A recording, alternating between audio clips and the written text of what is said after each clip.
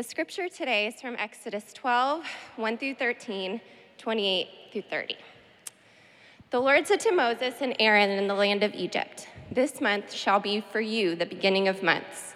It shall be the first month of the year for you. Tell all the congregation of Israel that on the 10th day of this month, every man shall take a lamb according to their father's houses, a lamb for a household. And if the household is too small for a lamb, then he and his nearest neighbor shall take according to the number of persons. According to what each can eat, you shall make your count for the lamb. Your lamb shall be without blemish, a male, a year old. You may take it from the sheep or from the goats, and you shall keep it until the 14th day of this month, when the whole assembly of the congregation of Israel shall kill their lambs at twilight. Then they shall take some of the blood and put it on the two doorposts and the lintel of the houses in which they eat it. They shall eat the flesh that night, roasted on the fire with unleavened bread and bitter herbs they shall eat it. Do not eat any of it raw or boiled in water, but roasted, its head with its legs and its inner parts. And you shall let none of it remain until the morning. Anything that remains until the morning you shall burn. In this manner you shall eat it, with your belt fastened, your sandals on your feet, and your staff in your hand, and you shall eat it in haste. It is the Lord's Passover. For I will pass through the land of Egypt that night, and I will strike all the firstborn in the land of Egypt, both man and beast, and on all the gods of Egypt I will execute judgments. I am the Lord. The blood shall be a sign for you on the houses where you are. And when I see the blood, I will pass over you, and no plague will befall you to destroy you when I strike the land of Egypt." Then the people of Israel went and did so, as the Lord had commanded Moses and Aaron, so they did. At midnight, the Lord struck down all the firstborn in the land of Egypt, from the firstborn of Pharaoh, who sat on his throne, to the firstborn of the captive who was in the dungeon, and all the firstborn of the livestock. And Pharaoh rose up in the night, he and all his servants and all the Egyptians, and there was a great cry in Egypt, for there was not a house where someone was not dead. This is the word of the Lord. Thank you, Ashley. Good morning, everybody. Yeah, it's really good to be here. I recognize some familiar faces, and it's good to see all of you again. Mike sort of put the bar up high for this message, so we'll see if it meets those expectations. Exodus chapter 12, we're going to talk today about the Passover. I read not long ago about an organization in LA that operates an apology sound-off line. I don't know if you've heard about this, but it's a phone number that people can call if they feel the need to apologize for something that they did wrong. 200 people a day call that number. They confess to having an affair, to stealing from their employer, even to things like rape and child abuse. A few people have even confessed to murder, believe it or not. An alcoholic called that apology sound-off line, and he said this: "I'd like to apologize to all the people that I hurt in my 18 years as an addict." One young woman called that line. She was sobbing over the phone because she had caused a car accident in which 5 people died. And she said, "I just want to say, I'm sorry. I wish I could bring them back." You know, we're all very different in many different ways, but everybody in this room in some way feels guilty about something. Something you've done, perhaps years ago. Something you've failed at. Something you could be doing better now. I go through periods where I feel terribly guilty for things that I did to hurt my children. What about you? What is it for you? What causes you to lose sleep at night because you feel guilty and shame for those things that didn't go well? Let me pray for us, and then we'll dive into our study. Father, I thank you for this morning's opportunity to study your word together. We thank you for your word. Thank you for your Spirit. We pray now that you'll send your Spirit and let him point us ever more tightly to Jesus Christ. We pray this in his name. Amen. First, an overview. What's going on here in Exodus chapter 12? Well, many of you have probably seen Cecil B. DeMille's famous movie, The Ten Commandments.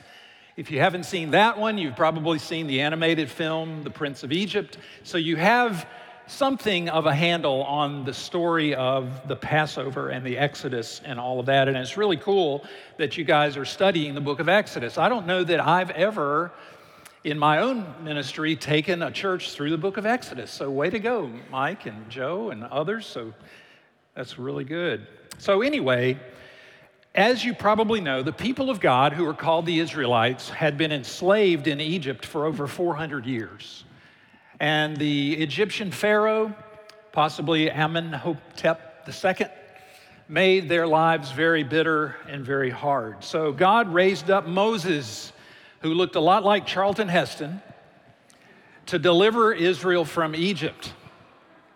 But the Egyptian king, the Pharaoh, refused to let them go. So God brought 9 plagues upon Egypt, right? And you can read about those in Exodus 7 through 10. Quick list of the 9: rivers turned to blood, frogs, gnats, flies, plague upon cattle, boils, hail, locusts, darkness. Could have thrown love bugs in there somewhere, I'm sure. But each time, Pharaoh dug in his heels and wouldn't let the people of Israel go. So in Exodus 11, the chapter previous to this one we're looking at, God announced to Pharaoh that he was going to bring a 10th and final plague upon Egypt. And as you read a moment ago, it was death to the firstborn. In verses 4 and 5 of chapter 11, it says that about midnight I will go out into the midst of Egypt, and every firstborn in the land of Egypt shall die. From the firstborn of Pharaoh who sits on the throne, even to the firstborn of the slave girl who is behind the handmill, and all of the firstborn of even the cattle. Horrible, horrible, right? And sure enough, all of the firstborn children, and it was probably the male firstborn. There's a lot of reasons for that you could dive into if you wish to, but all of these firstborn children in the land died during that plague. But in Exodus 12, our chapter this morning, God gives the people of Israel a way of protection, and it's called the Passover. He said, I want every family to take a lamb, a year-old male lamb or goat, without blemish or defect, and kill it. And then I want every family to put the blood of that lamb into a bowl and dip a bunch of hyssop into that bowl. And I want you to use that hyssop to put the blood of that lamb across the top and down the sides of the doorway in each of your houses. And God said, when I see the blood, in verse 13, I will pass over you, and no plague will befall you when I strike the land of Egypt. And of course, from that time on, Passover became an important annual part of Jewish life and culture. So, as I thought about how we should look at this chapter, I decided that we should talk about guilt. We're going to look at it through the lens of guilt, because if you don't understand guilt, you won't really understand the plagues on the Egyptians or the Passover of Exodus chapter 12. So, here are the 2 things I want to talk about. I want to say, first of all, that guilt is real, and secondly, that it has one and only one remedy. So that's what we're going to look at. Let's start with the first one. Guilt is real. Guilt is real. That is to say, guilt is objective. It's not just an emotion that people feel sometimes. You know, we usually think of guilt as a feeling of remorse. In fact, I looked online for a definition of guilt, and almost every single entry on Google talked about guilt as a feeling. And it is that. Guilt feelings are real too. And guilt feelings can be good or bad. They are good things when you've done something wrong and you need to make it right. God gave us a conscience so that when we do something wrong or hurtful to ourselves or others, we feel guilty and we can do something about it. We can address it. And the Bible calls that godly sorrow in 1 Corinthians chapter 7 because it leads to repentance. That's why we confessed our sins earlier today. Perhaps I felt some guilt feelings about a sin we had committed even this morning or yesterday or sometime this past week. And so as Mark led us through a time of praying our prayer of confession, it was a time to repent, as Mark mentioned. Guilt feelings can be good, but they can also be bad. Guilt feelings can be misleading. If you feel guilty because of things done to you by others, or when you get blamed for things that you didn't do, or for things that have already been forgiven in the past, that's not biblical guilt. The Bible calls that worldly sorrow. I call it self-loathing guilt. It's the first cousin of shame. Guilt, bad things I've done, shame, I'm bad, right? And so this worldly sorrow can lead to those feelings of shame, and it's crushing. It leaves wounds that are difficult to heal. And I'm guessing as I look out at you this morning, some of you know exactly what I'm talking about.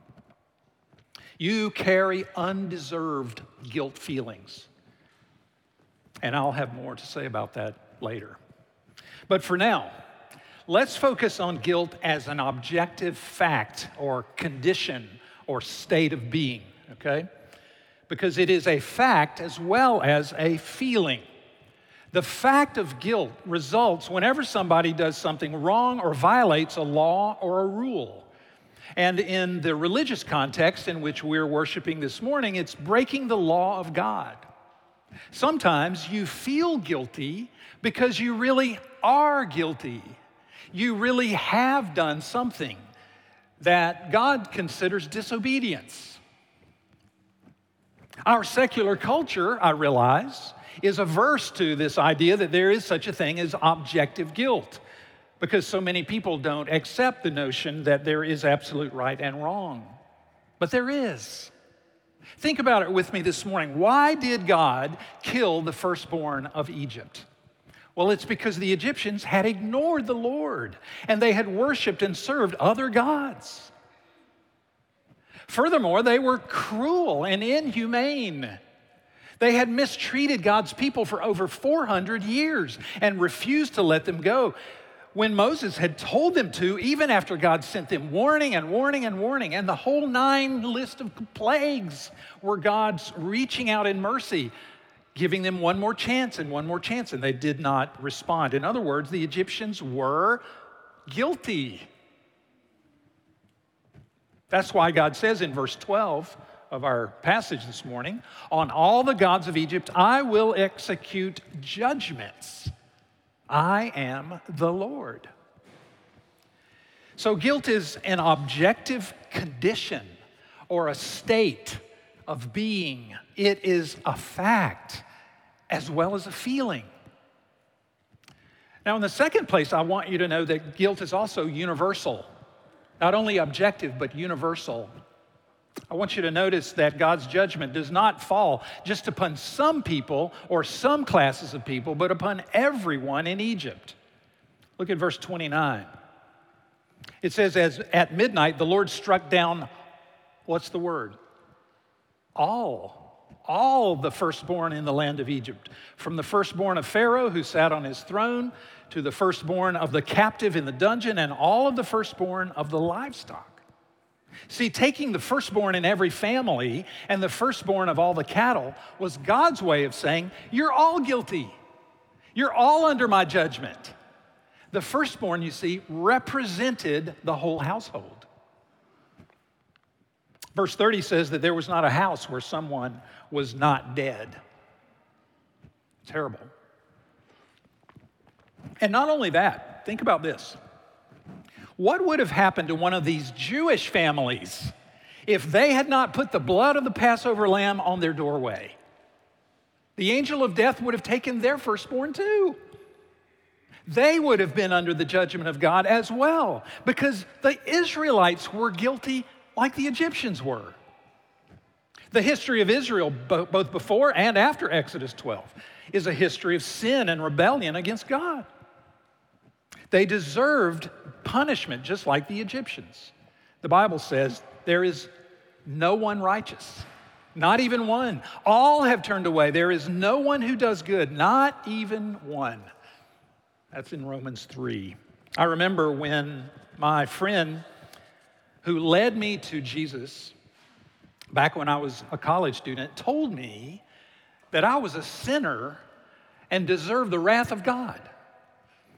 Now look, that was something I had never been told. I was raised in a church, and I never understood that I personally was guilty of sin against God. And so I defended myself to him, and I said, no, I am a good guy. I go to church, I do good things, I have good thoughts. But the more he spoke to me, the more God used him, and Romans 3:23, all have sinned and fall short of the glory of God, to lead me to repentance, to an understanding, to a sense of my objective guilt before the throne of the Lord. Guilt, you see, is a real thing. It is objective and it is universal. Well, that's the bad news. I could leave now, and that would be terrible, wouldn't it? That's the bad news, because here's the good news. There is a remedy for guilt. There's a remedy for guilt. You know what? People have come up with all sorts of remedies for guilt. I actually saw an ad one time for a product called Grief and Guilt Remover. It's available from a company called LuckyVitamin.com. It comes LuckyVitamin.com. It comes in a 2-ounce spray bottle, and it'll cost you $9.95. Now, there are more common ways that are not so funny that people try to deal with their guilt. There's, of course, denial. Let's put on a happy face and just act like all is well and hope the guilt will go away, but it doesn't. Some medicate it with alcohol, drugs, other addictions. Some try to escape it through work or pleasure or shopping or sex or study or exercise or looking good or going on a vacation. You name it. There are many different pursuits that people do. If you peeled away the layers, you probably would find out that they're trying to get away from guilt. Others try religion. You ever thought about that? Do you know that there are a lot of things done in the name of God by people who are driven by guilt? But tragically, some opt for despair or even suicide. My family and I lived in St. Louis back in the 1980s. It's where I went to seminary. And in a single week, I'll never forget this, the city was shaken by the suicides of two very prominent people. One was a man by the name of Bob Richards. He was the weatherman on one of the local network TV stations. He had been caught having an affair, and the news was all over town. And the other man was a PCA pastor by the name of Agon Middleman. Agon had just had an unfavorable 5-year review by the elders. Both of these men were under such a heavy cloud of guilt and unhappiness that the only way they could see was to take their own lives. Friends, you don't have to deal with your guilt any of those ways. For one thing, they don't work. And for another thing, there is a remedy that works every single time. A remedy for guilt that is thoroughly effective. It's called putting your trust in an innocent substitute. If you will do that, you will find a remedy for guilt that will work every time, and it will work forever. Let's go back and revisit this Passover story, and you'll see what I mean. Verse 3, God tells Moses, tell all the congregation of Israel that on the 10th day of this month, which was the month Nisan, every man shall take a lamb according to their father's houses, a lamb for a household. Verse 5, your lamb shall be without blemish, a male, a year old. Kill it at twilight he says in verse 6. Verse 7, take some of the blood and put it on the 2 doorposts and the lintel of the houses in which they eat it. And verse 13, when I see the blood, Moses, when I see the blood, I will pass over you, and no plague will befall you to destroy you when I strike the land of Egypt. See, the Passover lamb served as a substitute, a vicarious blame taker for the people of Israel. God permitted the death of an innocent, spotless animal to remove the guilt of Israelites. The blood on the doorway was not just a signal to the angel of death as he passed overhead. I used to think that way.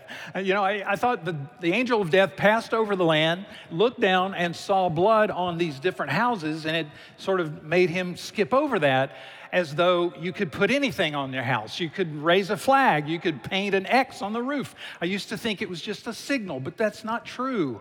If that's all it was, anything could have done it, but it wasn't possible for anything but the blood of the Lamb to symbolize the vicarious death of a substitute.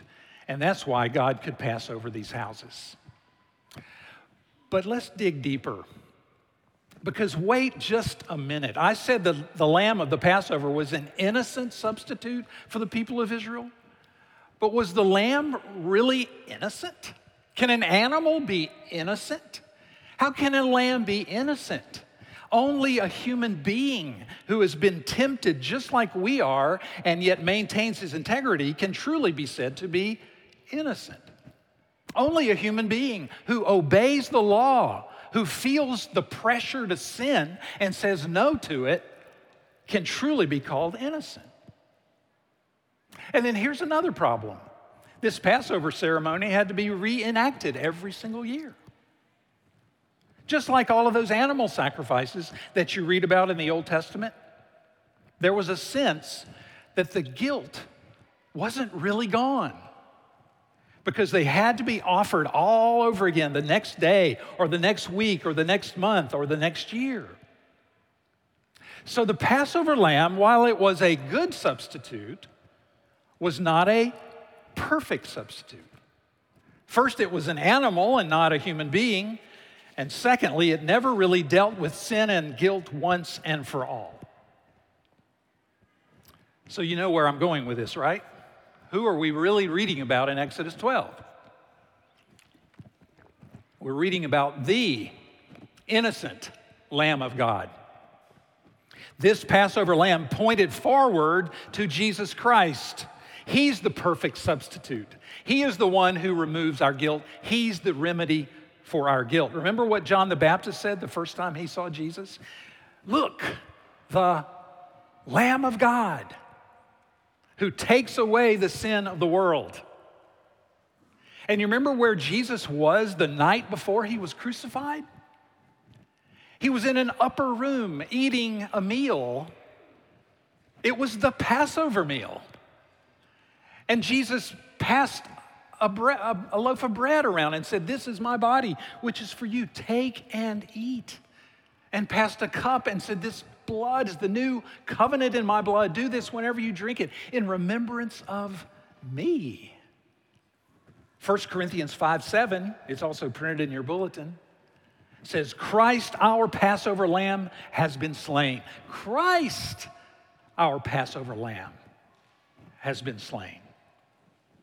So in Exodus 12, lambs were killed instead of sons.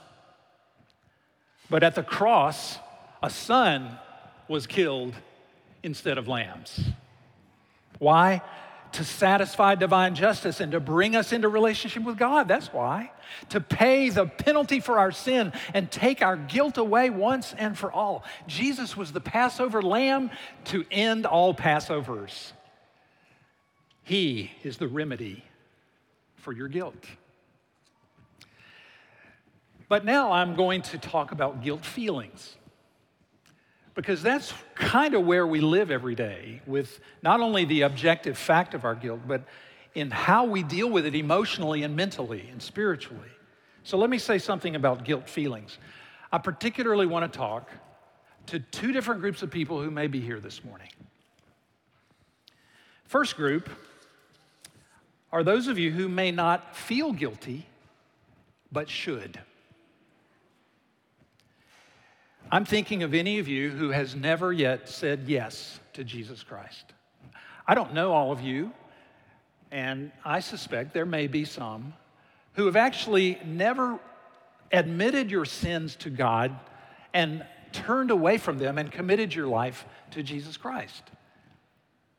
Maybe you would be like I was back in college if I asked, do you understand you're a sinner? And you might defend yourself and say, no, I'm a good person, because you've never really done business with God that way. I want you to know God really loves you, but you are not a good person. You've fallen short of the glory of God. You're a sinner. You've broken God's law, and you're living your life for yourself instead of for God. You know what? You're in danger. You really are in danger. You're in the same spot that those Egyptians were in Exodus chapter 12. One day, the angel of death is going to come your way, and you are not ready. If you've never said yes to Jesus, turn from sin and trusted in Christ, you need your sins forgiven. But listen, guess what? You don't have to kill a lamb. You don't have to try harder to be a better person. What you must do is get under the blood of Jesus, that is, by doing A, B, C. Admit the truth. You are a sinner. B, believe the Lord Jesus Christ died on the cross to deal once and for all with your sin. And C, commit your life to Him. Follow after Him with all your heart, best you know how. That way, your guilt can be removed. And you can begin to actually admit your guilt. You know, we're free to admit our guilt. That's why we confess sins every Sunday in church, and hopefully more often. It's okay to say, God, I'm sorry, because you're looking into the face of a God who loves you and will never stop accepting you in Jesus. Second group I want to talk to this morning is those of you who do feel guilty and should not. Did you hear about this little boy? This is the saddest story I think I've ever heard. The little boy, he was a little boy during the New York City blackout of 1977. During this blackout, this little boy was scared to death. He was absolutely beside himself with guilt and shame. And when his parents asked him why, what was bothering you so much, he confessed that at the exact moment when the lights went out in New York City, he had kicked a power line pole. And so this little kid thought that he was responsible for the blackout of New York City. No wonder he was beside himself. And they were able to comfort him and tell him it wasn't your fault.